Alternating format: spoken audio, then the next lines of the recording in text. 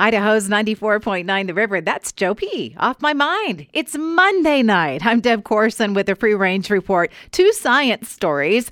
New imaging of the vocal membranes of bats shows they make growling sounds to communicate socially, described as death metal growls. So that's very different than the high-frequency echolocation calls that they also make.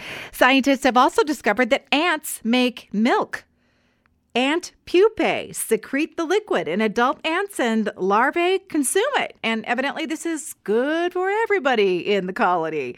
That cherished video game Oregon Trail has been updated and released for the Nintendo Switch. Kids asking for that for Christmas?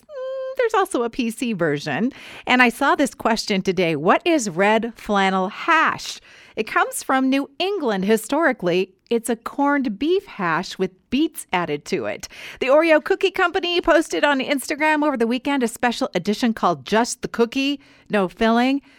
As far as everyone can tell, that's fake, at least for now.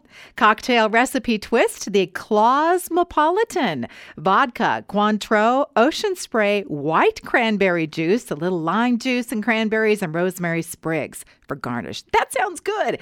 And mimosas sure are popular again. A lot of debate, too, about whether to use Prosecco or Champagne or Cava, and the ratio is sparkling wine to juice. Just so you know, the trend is for people just to add a small spritz of the OJ.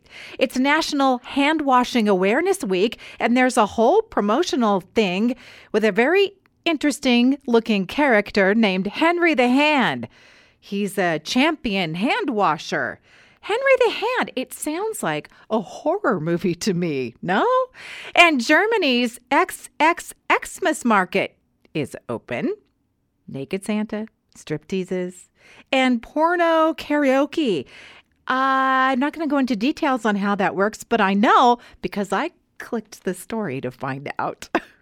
That's a wrap on the Free Range Report tonight. Past editions at riverboise.com, riverevenings.com, and on Apple Podcasts.